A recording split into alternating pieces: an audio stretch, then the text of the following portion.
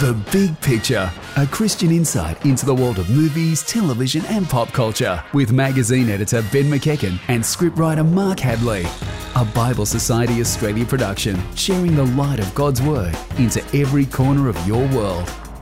And the winner is... Hello, I'm Ben McKecken. And I'm his acupuncturist Mark Hadley. Well, welcome to The Big Picture, episode 97 for the week beginning March 5. Coming up on today's show, Miss Sloane. She's like Miss Sloane, your first class teacher, except she's ruthless, power hungry, and won't let you play at recess. She sounds very much like my first class teacher. The problems of small town Australia and Jasper Jones and the top 5 political dramas, way more exciting than Question Time. G'day, Sam Robinson. Men. That's the best greeting you can come up with. Men. I'm disappointed there's no tuxedos after the Oscars. Well, I am wearing a Vera Wang. No, you're not. Well, you don't own a Vera Wang. A Vera Wang singlet? Yeah, they're exclusive. Okay, right. I'm sorry, I'd show you to break copyright. All right, well, let's move on from what's on the red carpet fashion to what is in cinemas this week. What is coming out, Ben? Gentlemen, Kong 3D Skull Island is coming out on Thursday. So here's what we can definitely tell you about this film. It's about Kong, as in King Kong. It's in 3D, and I believe it's set on Skull Island. Has he lost his crown? There you go. I don't know. I guess we'll find out. He's a more democratic monkey these years. One of the big questions I think that gets answered by this film is, what would you do if you won the Best Actress Oscar a couple of years ago? Well, Brie Larson decided that after her Oscar win, she would go in the next movie about a giant gorilla. So Brie Larson is in Kong 3D, so is sometimes Loki from the Avengers movies, Tom Hiddleston. And it's got a really cool Apocalypse Now looking poster. It's like the island of lost actresses. And very quickly, also out this Thursday, is a movie called A Few Less Men, which I'm really amazed that this movie actually exists because it's a sequel to a film called A Few Best Men that was out about 5 or 6 years ago, an Aussie comedy that, as far as I knew, didn't go very well. It was a little bit like The Hangover set in Australia, but here comes another sequel. A Few Less Men is opening on Thursday, for fans of the first one, if you actually saw it. I saw it, and fan I am not. Okay. Right, what's on the TV, Mark Hadley? Well, TV this week. Check out the ABC on March 8, which is this Wednesday. In fact, actually, it's going to be exclusively via iView. At midnight, they'll release Pop Ability. Okay, now this program follows the Sisters of Invention, the world's first pop girl group with disabilities. So determined to challenge society's preconceived ideas about who can be a pop star and who can't, the group are getting ready to release an ambitious music video to accompany their debut album. But can they break free of the tough reality of living with disability and also society's expectations? Well, this is going to be unforgettable one way or another, so check it out. It's an exclusive on ABC iView. Basically, you'll be able to watch it from Wednesday, March 8 on. And on streaming this week, the Netflix original Burning Sands. Burning Sands? Burning Sands cool starts title. on March 10. Now, this actually appeared at the Sundance Film Festival in January, and the film was highly rated among the attendees of the festival. It stars Alfie Woodard and delves deep into the issue of college hazing. We don't so much have that over here in Australia, but the idea of basically forcing people to go through what can sometimes be, or often humiliating, but sometimes very violent and, very scarring activities just to make their place in a college. So this is all about a young man who must decide whether to honour his code of silence or stand up against the intensifying underground violence associated with his college. All right. Entertainment news. Gentlemen, you will be very pleased to hear, I'm sure, that legendary actress Angela Lansbury is joining the cast of Mary Poppins Returns. I want to start singing the soundtrack to Murder, She Wrote. Please don't. Instead, just hear me out, and that there is a sequel coming, if you hadn't heard, to the 1964 Walt Disney original Mary Poppins. Mary Poppins Returns will be in cinemas the next couple of years. Emily Blunt is starring as Mary Poppins, but Angela Lansbury, probably best remembered for Murder, She Wrote or Bedknobs and Broomsticks and all kinds of other movies and TV shows. She is going to be playing the Balloon Lady. So see her on screens in Mary Poppins Returns on December 2018. Put that in your calendar now. Oh, I think I can actually top that. Well, close in terms of returns. Murder on the Orient Express is being remade. I know, yeah, the famous Agatha Christie mystery is being remade by none other than Kenneth Branagh. Okay, so Branagh, known for such films as Thor. Sorry. What? Not a fan? I am, but it's just like, I can't believe I love our producer. She's actually put that right at the top of the list of known films like Thor. Okay, but also Jack Ryan. Yeah, it doesn't really go well after this. Didn't he do a whole bunch of Shakespeare movies as well? Yeah, he did. Much Ado About Nothing, Macbeth. Cinderella actually also did as well. Well, he's not only directing Murder on the Orient Express, but he's also starring in the film and playing the lead role. Nothing narcissistic about that at all. Of the renowned Belgian detective Hercule Poirot. It'll actually be played by an Englishman who investigates the murder of a wealthy American on a famous train journey. Who else is in it? Penelope Cruz, Willem Dafoe, What? Tom Bateman. In fact, Johnny Depp's in it as well. Michelle Pfeiffer. Who is it? It's like get together of people who really need a film project. Judi Dench is in it, which is going to be an immediate I think it's a little bit higher caliber than that. Okay, scheduled to be released in November this year. Huh. All right, true or false time, Mark? You've got a question for us. Well, we've been talking a lot about small towns over the previous weeks, and we'll preview another small town setting when we take a look at Jasper Jones later in the program. But first, let's take a trip down memory lane to the year 2000. So long Jump in ago. your time machine, if you will, to another small town film, the instant Aussie classic, The Dish. Ah, The Dish. Okay, this is a film that tells the story of a small town whose biggest claim to fame was an observatory in its backyard, and the role it played relaying the live television of man's first steps on the moon. It was the top-grossing film of 2000. Where was the film The Dish filmed? Was it in Forbes, Parks, or Wagga? Now, go back. The question is, where was The Dish filmed? Where was The Dish filmed? Aha, I see. Just wanted to clarify Somebody's that. picked that up straight away. Okay. Where was it filmed? Forbes, Parks, or Wagga? We'll tell you a little more when we come back after this. All right. Well, one of the most anticipated events of this week, other than this show, of course, was the Yeah. Academy. Oh, there's something else? Yes, the Academy Awards. Oh, yes. On Monday, yes. Well, it's been almost a week since the Oscars were handed out, and so you, Mark and Ben, you've had some time to reflect on what we learned from the Academy Awards 2017 and how our lives will never be the same again. There's a mistake. Moonlight, you guys won Best Picture. Moonlight won.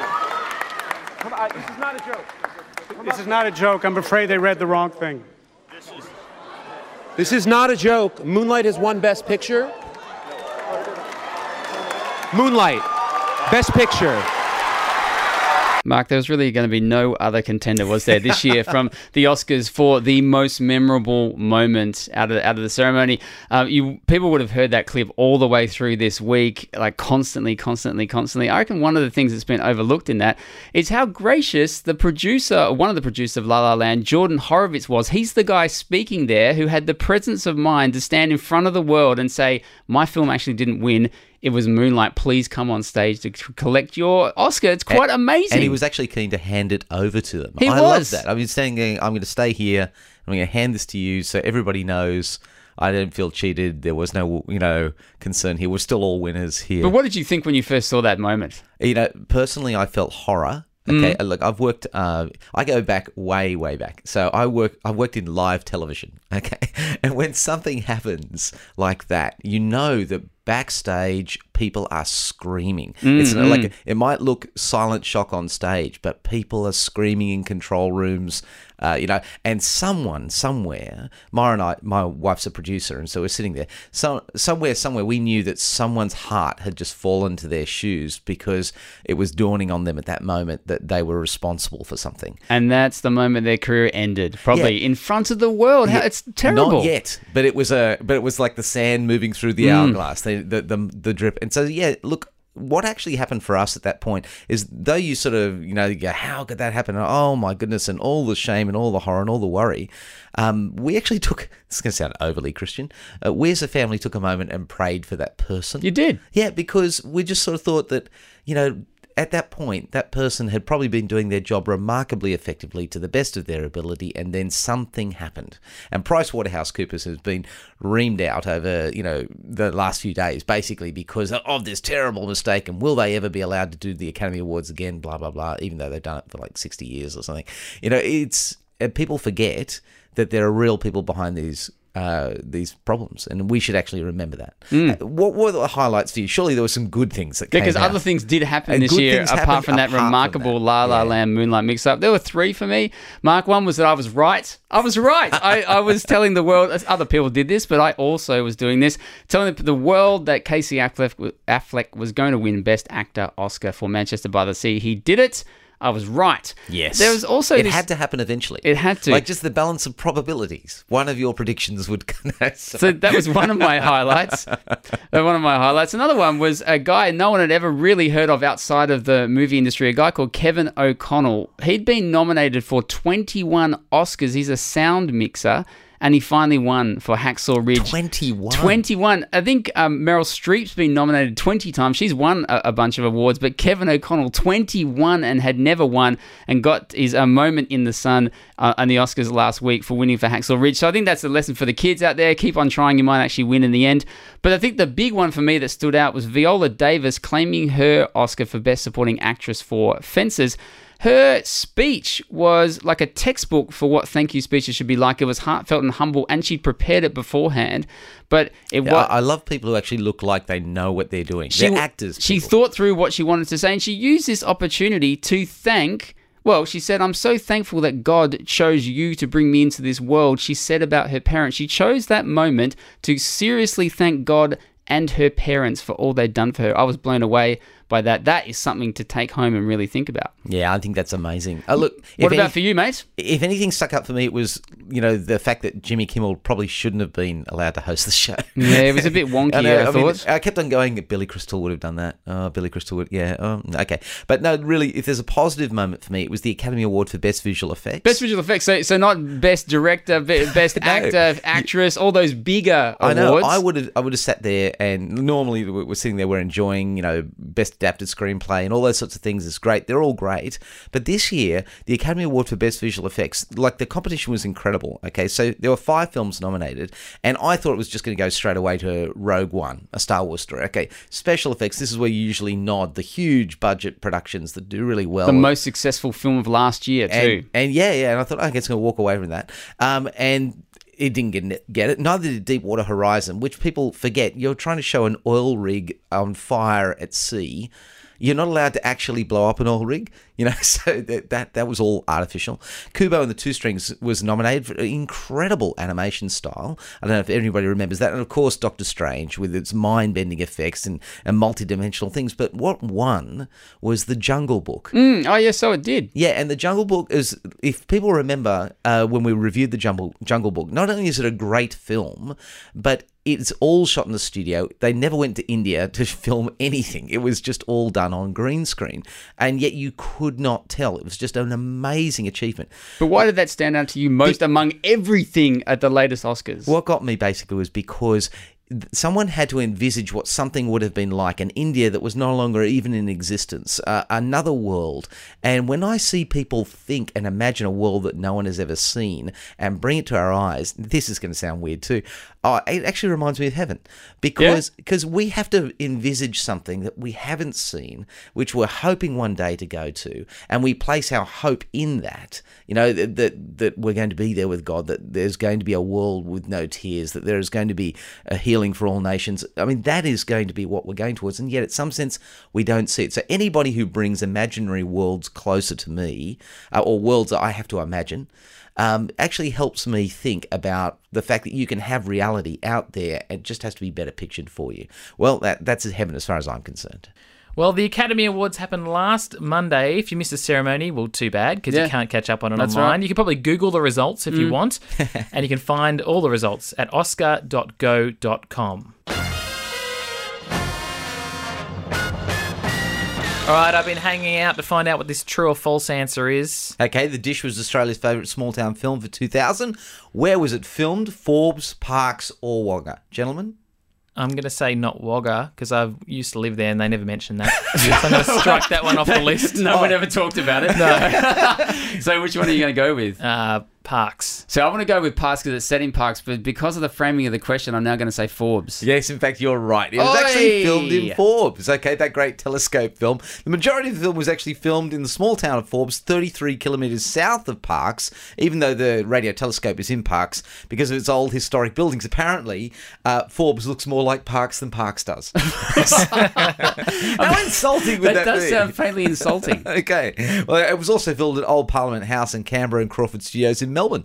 All right, fascinating. Well, coming up on The Big Picture, we focus on small town Australia through music and the new racially charged movie Jasper Jones. Welcome back.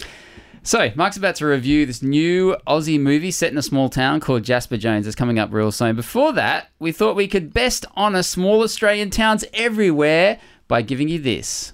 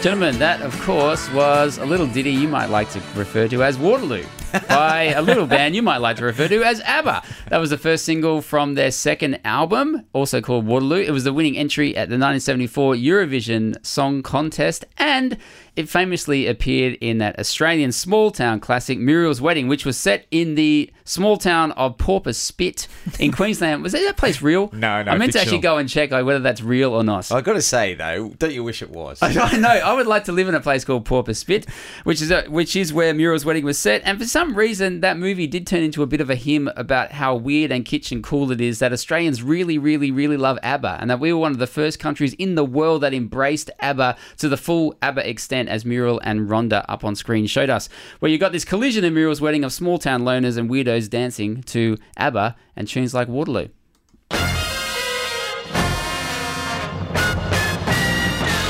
Fremantle-based author Craig Silvey leapt to fame with the release of his award-winning novel, Jasper Jones, a story centred on racism in a small Australian town.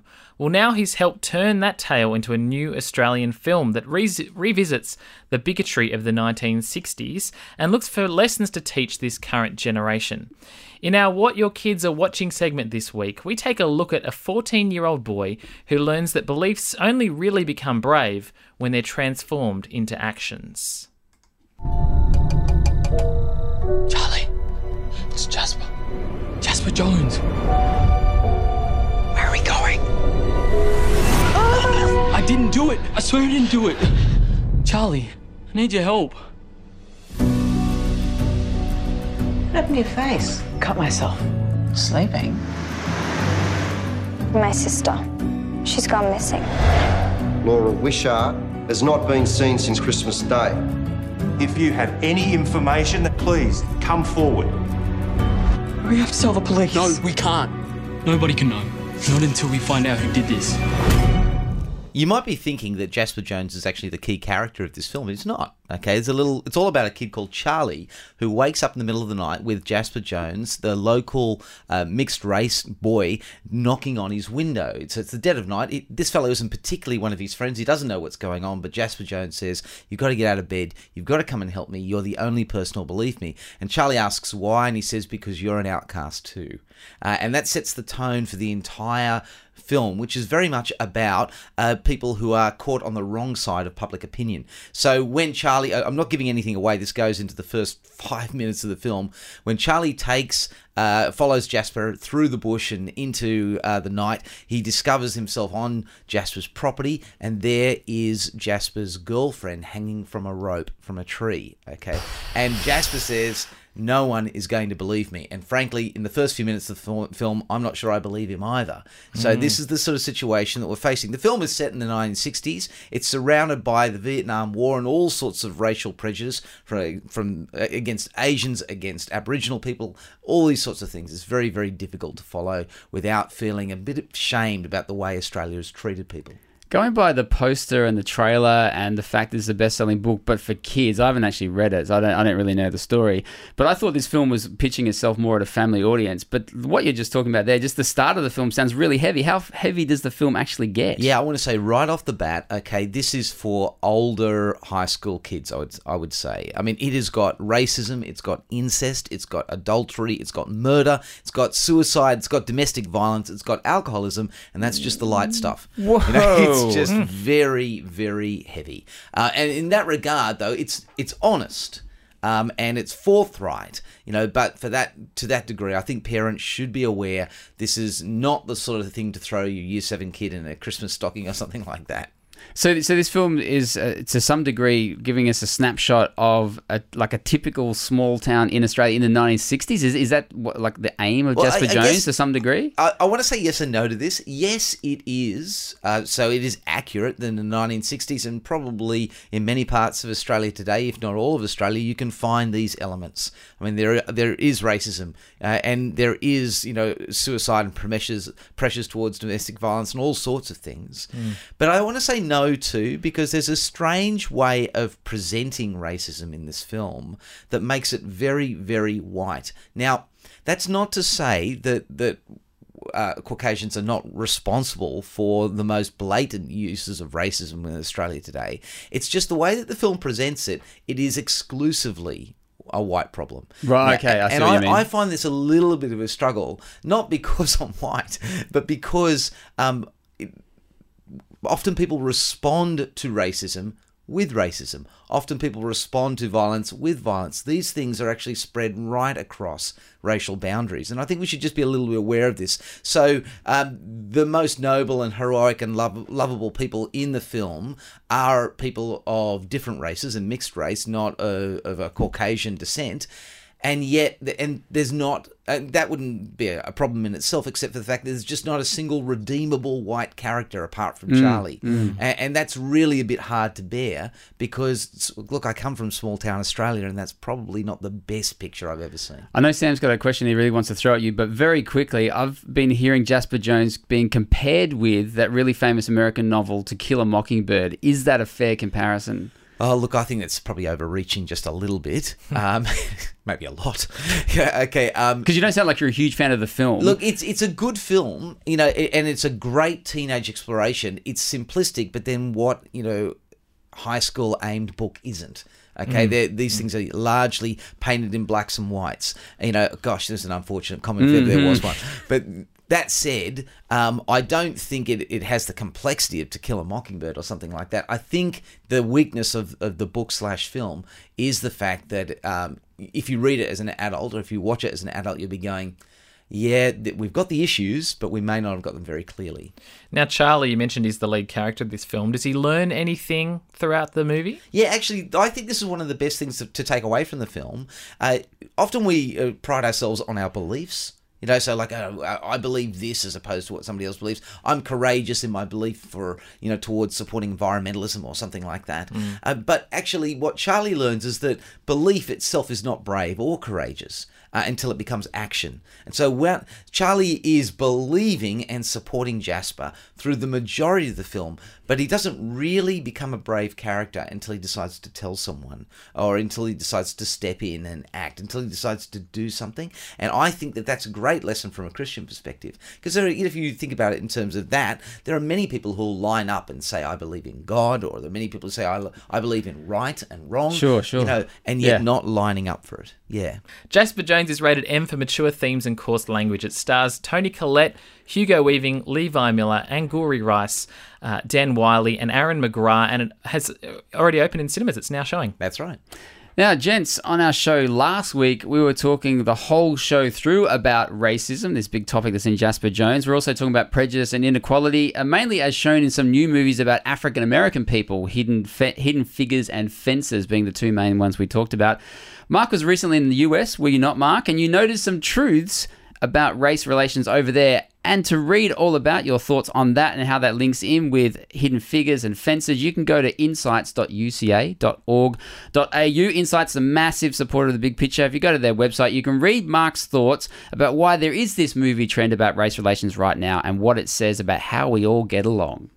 Coming up on The Big Picture, things are about to get highly persuasive. We speak with a real political lobbyist, yes, a real one, before discussing the major new US movie about doing what it takes to get what you want, Miss Sloane. Welcome back to the show. Well, coming up soon, we're going to take a look at Miss Sloane, a take-no-prisoners story about a political lobbyist who will do anything to get her bill through the American Congress. But of course, lobbyists aren't just limited to the United States. So for our Press Record segment this week, we thought we'd like to meet a real-life denizen of Australia's political world, and he joins us on the line. Mark Makowiecki is the New South Wales Director of the Australian Christian Lobby, and he joins us on the line. Hello, Mark. Mark, thanks very much for being part of the big picture. Well, the Australian Christian Lobby is obviously a professional lobby group, and as I understand it, you're aiming to produce a compassionate, just and moral society by working to have the Christian faith reflected in the political life of our nation. Have I got that right? Absolutely correct. Oh, great. Well, look, we'll be looking at Miss Sloane shortly, a woman who attempts to get Americans to let go of their guns, which could be considered something of a lost cause.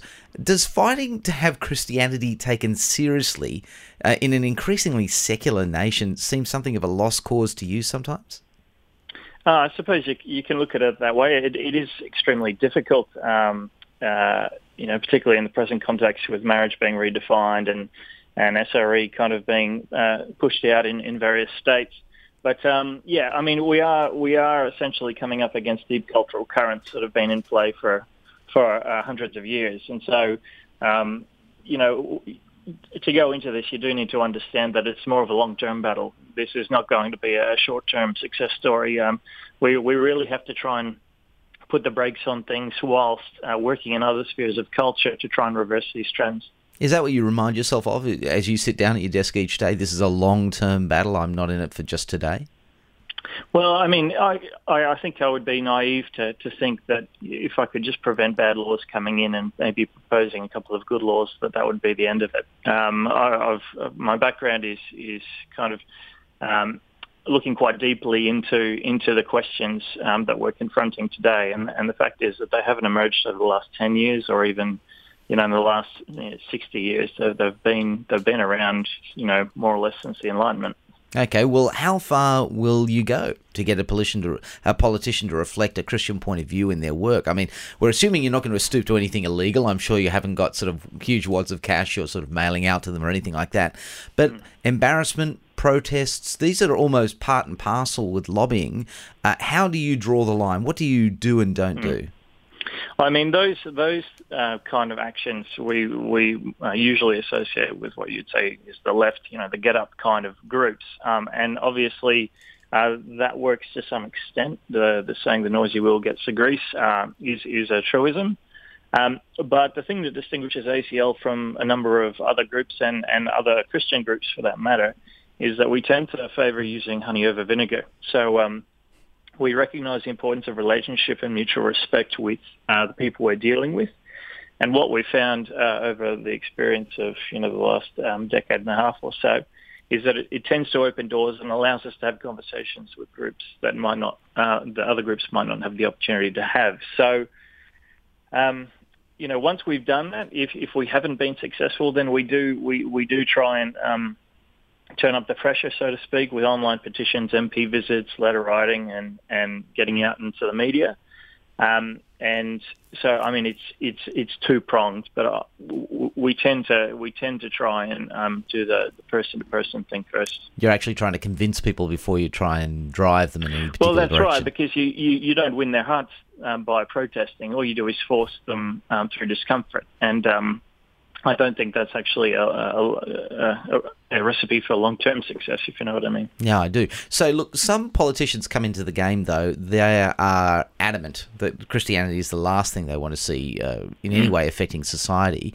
And I guess Christians voters, have found that to be, a disheartening thing over time. I feel like it's almost, as a voter myself, I feel it's almost as though nobody stands for anything beyond an opinion poll. What would you say to a Christian voter who almost feels like they're ready to give up on the political process? No, well, I totally understand their frustrations, and it takes a lot to stay in the process when it gives very little back in terms of consolation. But the thing is, if we abandon the field and if we start abstaining from voting or getting involved in the political process altogether, that just leaves our opponents and the enemy free to do as he pleases. So I think it's important that we recognise that we do have a voice, and that this distinction that they put between church and state is a false one. Christians have as right as much as anyone else to actually express an opinion and to have their values inform the society that they live in. Well, speaking of Christians, you're one. Where do you take your inspiration from, particularly if it seems like you're hitting brick walls? Well, I'm always mindful of the fact that God created the universe and his laws are directed toward our happiness. And so as a society, I think we've lost sight of this fact, and we seem to be repeating the original sin in a lot of sense, because there's clearly a distrust of God and a rejection of his authority. So I'm convinced that our lawmakers help bring about a happy society when its laws reflect his, and I'm happy to work for that purpose.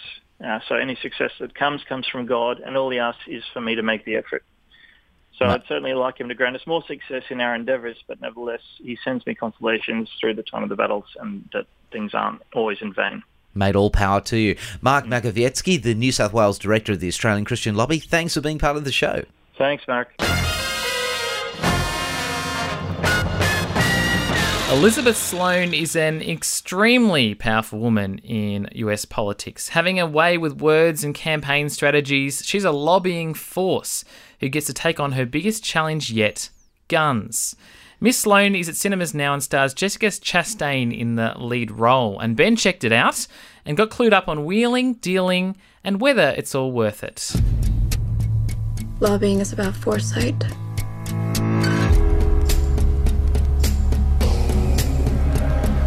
About anticipating your opponent's moves. She's your enemy now. And devising countermeasures. How the hell did she manage that? You're a piece of work, Elizabeth. I was hired to win. I use whatever resource I have. That's a really good promo. I really like that one, the ticking clock thing. Jessica Chastain is Elizabeth Sloane when we meet her in Miss Sloane. She's in front of a congressional senator inquiry into her, and then across the course of the movie Miss Sloane, we come to understand why she's being dragged in front of this inquiry. And so we flash back kind of 3 months, and in the course of 3 months, we get to see her wheeling and dealing in Washington, D.C. as a lobbyist, going from one firm to another because she comes to take on this biggest challenge of her professional career, the gun lobby. But she's actually going up against the gun lobby because the gun lobby wants to get in there's some legislation trying to be passed that's going to make it harder to buy a gun. The gun lobby doesn't want that, but she is on the side of saying we need more regulation. This is a real powerful role for Jessica Chastain. What difference do you think it makes in the movie that it's actually a woman lobbyist we're looking at as opposed to a man? I'm still trying to work it out, Mark, because it's a really good question, and I was thinking about it all the way through watching Miss Sloane, that if Miss Sloane was a guy, what would I think? Jessica Chastain really chucks herself into the role. She's great. And she's and even that clip that we just played demonstrates it to some degree. She's very icy, got a gift to the gab, right? Can just basically say anything and persuade people, and is super smart and ahead of the game and all this kind of thing. But she, amongst her ruthlessness and her business focus, and she's a woman who basically has just given her whole life over to work and trying to win at her job. what you come out with, I think, is a very sterile, very distant woman. Whereas I think if a guy was in this role, I'm just thinking of anyone from, say, George Clooney, like he was in Michael Clayton, or someone like Al Pacino, one of those kind of guys, you tend to get a bit more charm and even a bit more likability from a bloke. And I don't know whether the issue is the people who are writing the characters, the performers, or whether it's me as a viewer, it's just as I'm watching unnaturalness, you think? Whether is it just an issue of seeing a woman in this particular type of role, and whether it's the attributes of a woman when she becomes really cold, that she gets distant, or is it just the character? I'm not really sure. So it makes a keen difference, I think. And as a result, I think Miss Sloane almost suffers for it because it keeps distancing you. Whereas I think if a bloke was in the role, it might have dragged you in a bit closer. But that's not the only issue with the film. Okay. So how does it end? I don't want to give the game away, but I just found it wasn't as gripping as its clever twists and turns would like to think it is. We've seen a lot of movies that have been set behind the scenes, particularly in American politics, and a lot of TV shows as well. So I mentioned Michael Clayton, that's about lawyers, but we've got House of Cards most recently, and all kinds of presidential movies. We did a top 5 list the other week. Go to thebigpicturewebsite.com, you can check that out. We've seen all this before. Aaron Sorkin has done so much in this realm, particularly with The West Wing. It just felt like, even though Miss Sloane has got great cast, really good performances, fine writing, and an intriguing plot, the longer it went along, I just thought it's almost a bit too smart for its own good, and just goes on too long. It's about 15-20 minutes, way too long. Also, I couldn't understand whether I'm watching a movie about personal morality or about national morality, and I think it confused the two. Is it a message movie or is it a character movie? I don't think it really understood what it was trying to do overall, Miss Sloane. Ben, you mentioned that Jessica Chastain's character takes some real drastic steps to try and get ahead, whatever she can. Is this a film about winning at all costs? Yeah, I think so, because that's one of the clearest message that gets drummed home throughout Miss Sloane. And again, Jessica Chastain is an excellent representation of someone who gives their life over entirely to winning, and then and showing the detriment as well. So it's not like the film's elevating this to a really high status and saying you should go after this. It shows the everything from the physical issues to the mental and the spiritual, to some degree, issues that Miss Sloane goes through as a result of throwing herself into the cause of winning at all costs.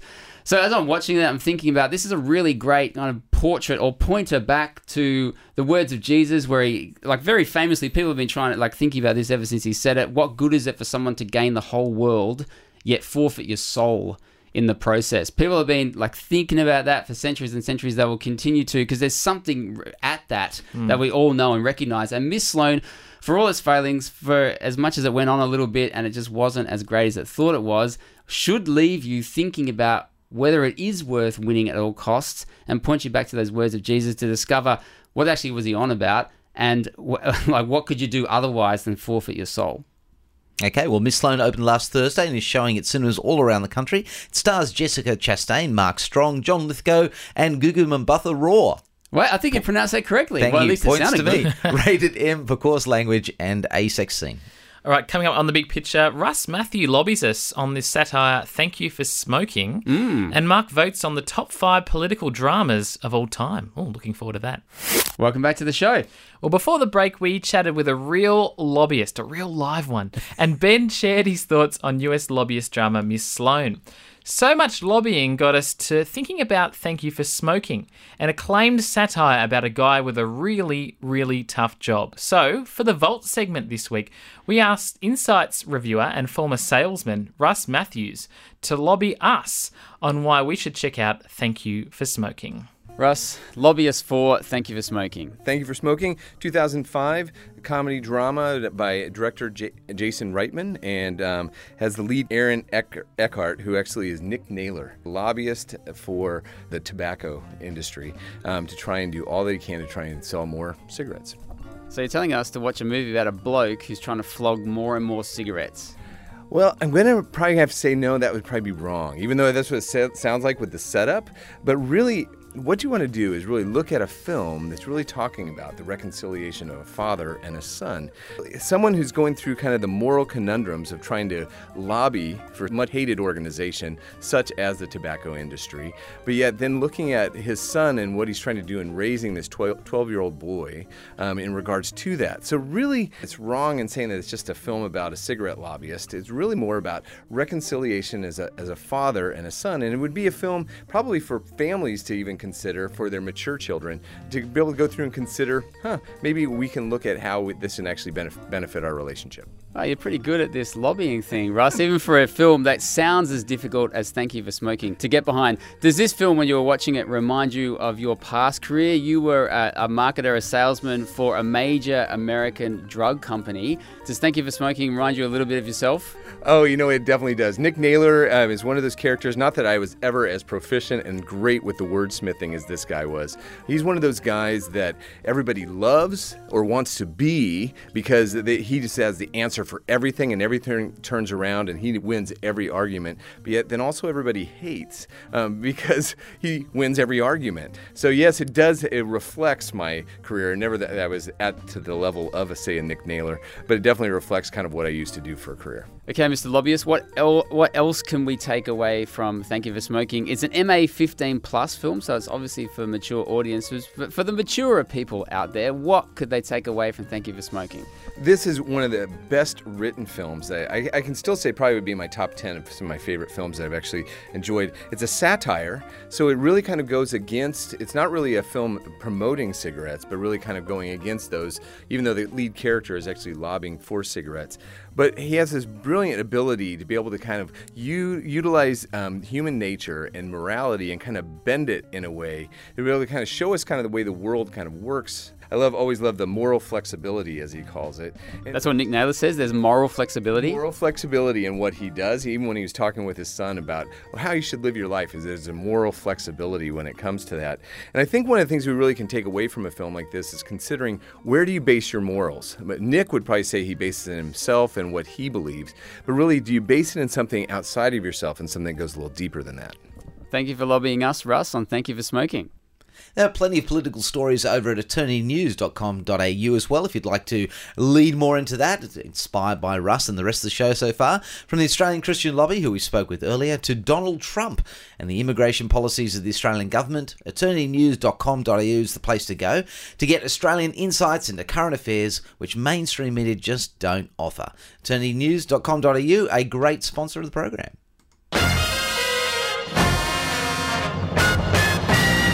We've had one hard-hitting political drama, so why not cap the show off with 5 more? Why not? So that's what I say. It is top 5 time, my favourite time of every show. And this week, Mark, you've gone looking for the top 5 political thrillers and chillers, none of which are set in Manila. That's a spoiler. I'm not sure going to stick around then. Mark, take it away. Well, yes, voters one and all, I've travelled the highways and byways of political intrigue, from the statesman-like drama of Lincoln to the disturbing truths of Abraham Lincoln, Vampire Slayer. And I do say truths there. You know what I mean. And assembled a parliament of films you'd be glad to vote into your Blu-ray player. Well, let's begin.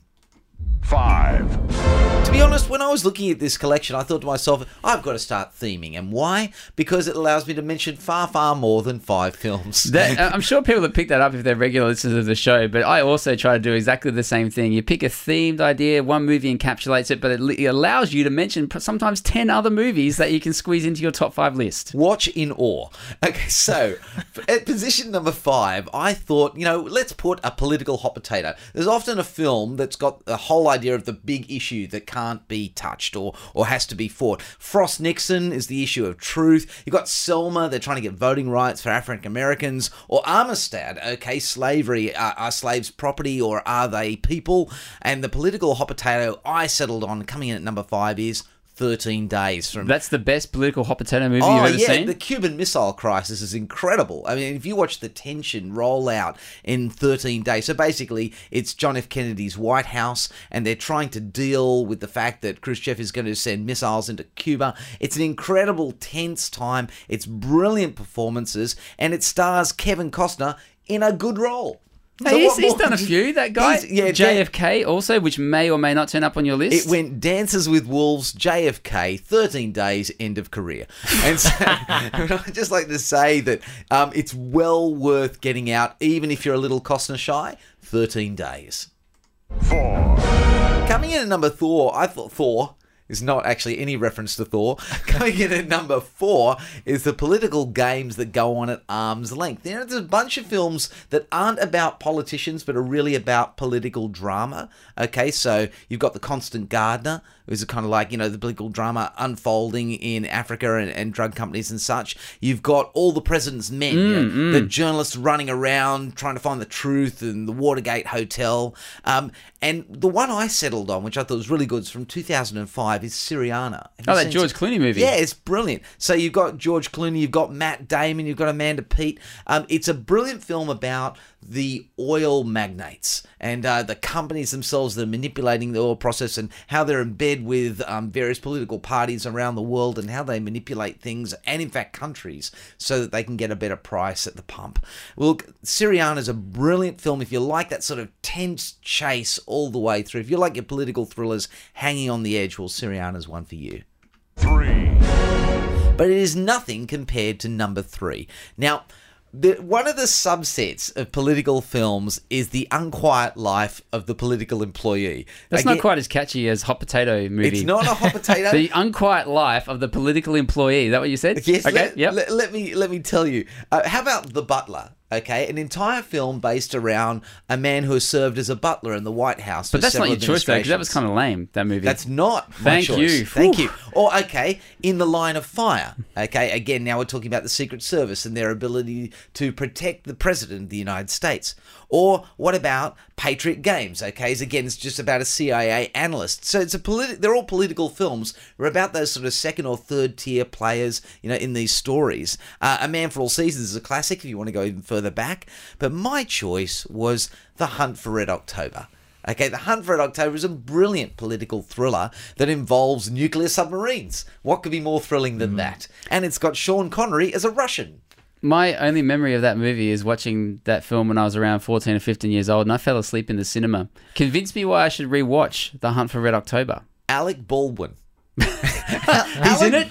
That's it. He is in it. He was once young. But he still had great hair. Yes, great hair, both young and old. Alec Baldwin's hair, it does a superb job as a CIA analyst in The Hunt for Red October. A man sort of taken out of his depth and suddenly thrown in to do a job of an operative in a ocean-going crisis. Look, The Hunt for Red October is based on the best-selling Tom Clancy novel. And again, if you like your political thrillers thrilling to the bone, then The Hunt for Red October, if you haven't seen it, you've got to catch this one. 2. But at number 2 is one of my all-time favourite political films. Now, this is another sort of category, the political comedy. Okay, there are plenty of political comedies out there. Dr. Strangelove, or How I Learned to Stop Worrying and Love the Bomb. So great, and slightly disappointed you haven't had it on the list. Well, but so great. Thanks for mentioning it. Yeah, Peter Sellers. It's an honourable mention. It's fantastic. And in fact, I think the winner of this category, the political comedy, is a bit of a natural successor to Dr. Strangelove. But let's not forget other ones that made room in political comedy. Charlie Chaplin's The Great Dictator. Oh, yeah. That is really worth seeing. People, if you think, oh, no, there's no way I could sit through a silent film for 2 hours. Honestly, The Great Dictator is laugh out loud funny. And an amazingly bold have a go at the Nazi regime at that time. It was an incredibly brave film. Absolutely. And I think one that actually is insightful in its guffaws is Wag the Dog. So that's what's coming at number 2. Number 2, Wag the Dog, 1997's, directed by Barry Levinson, starring Dustin Hoffman, Robert De Niro, and Anne Heche. Basically, this is a great film about an American presidency in trouble, and so deciding it will manufacture its own crisis, and bringing in a Hollywood producer to manufacture this. It made me proud to be a producer. When I watched this, I thought to myself, that's right. This is what we can all aspire to, turning the free world on its head for the sake of a political game. I'd love to do this, and if there's anybody out there looking for a problem to be fixed, I'm your man. 1. But number 1. Before you unveil this, No, Mark, please. have you noticed about your list that all of these are American film or set in the American political system? Did you consider that there are other political systems around the world? There are other political systems around the world. Personally, I'm actually going to... I'm going to reference a couple in a minute, but I think that... I was thinking about great Australian political thrillers. I didn't get very far, but if I was going to pick one, particularly in the political comedy area, I probably would have picked a TV series. I probably would have picked The Hollow Men. Yeah. Have you seen Yeah, that? that's it's like a great case of... Or Utopia. Of that. Or Utopia is another one about, that would have been in that sort of like second tier level sort of people who have to do the jobs, the unquiet life. But number one's gone to? Number one is about the seedy race to the top. Okay, you've seen films like The Ides of March or The American President, but none of them do it better than Primary Colours. 1998, directed by Mike Nichols. Now, just as an aside, if you haven't seen Mike Nichols' films and you're thinking of yourself as a film buff, you've done yourself a disservice. You've got to go see The Graduate. You've got to see Silkwood. You've got to see Postcards from the Edge or Remains of the Day. And Mike Nichols directed Primary Colours, which is basically a not-too-distant spoof on Bill Clinton's own rise to fame. Okay, so Bill Clinton is, in this case, the Bill Clinton character is played by John Travolta, who does a brilliant job as a candidate from the South aiming for the presidency. And basically, it's based on the sad conviction the best candidate might have to do the worst things in order to get into a position to do good eventually. Okay, and the only way you can swallow that sort of argument, so prevalent in politics today, the idea that we've got a phrase like baby kissing, you do these good things so that you can get eventually to do what you need to do. The only way you can really swallow that argument is by believing that the big tasks are somehow more important than the little tasks, that somehow me in public is more important than me in private. But of course, God sees both halves, and that's what we see in Primary Colours.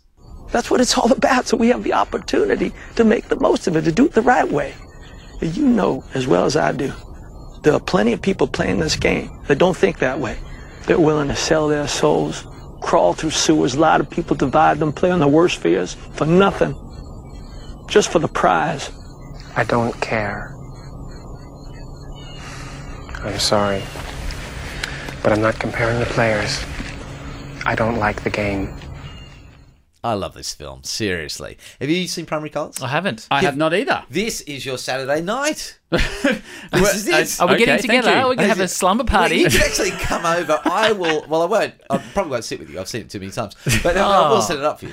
All right, Ben. Mark's proposed this, but he's not actually he doesn't want to be involved. No, okay. So that's what we're going to do. Come Saturday night next week. Chateau but what Hadley about on the show next week, gentlemen? Forget the Saturday night slumber party. What are we going to do on the show? Well, disability and outer space come together in the teen drama The Space Between Us. And we will take on the biggest monkey of them all, Kong 3D on Skull Island. And find out what happens when X-Men grow old in Logan. And I will not be an X-Man next week. I'll just be Ben McKecken. And I'll still be Mark Hadley. See you then.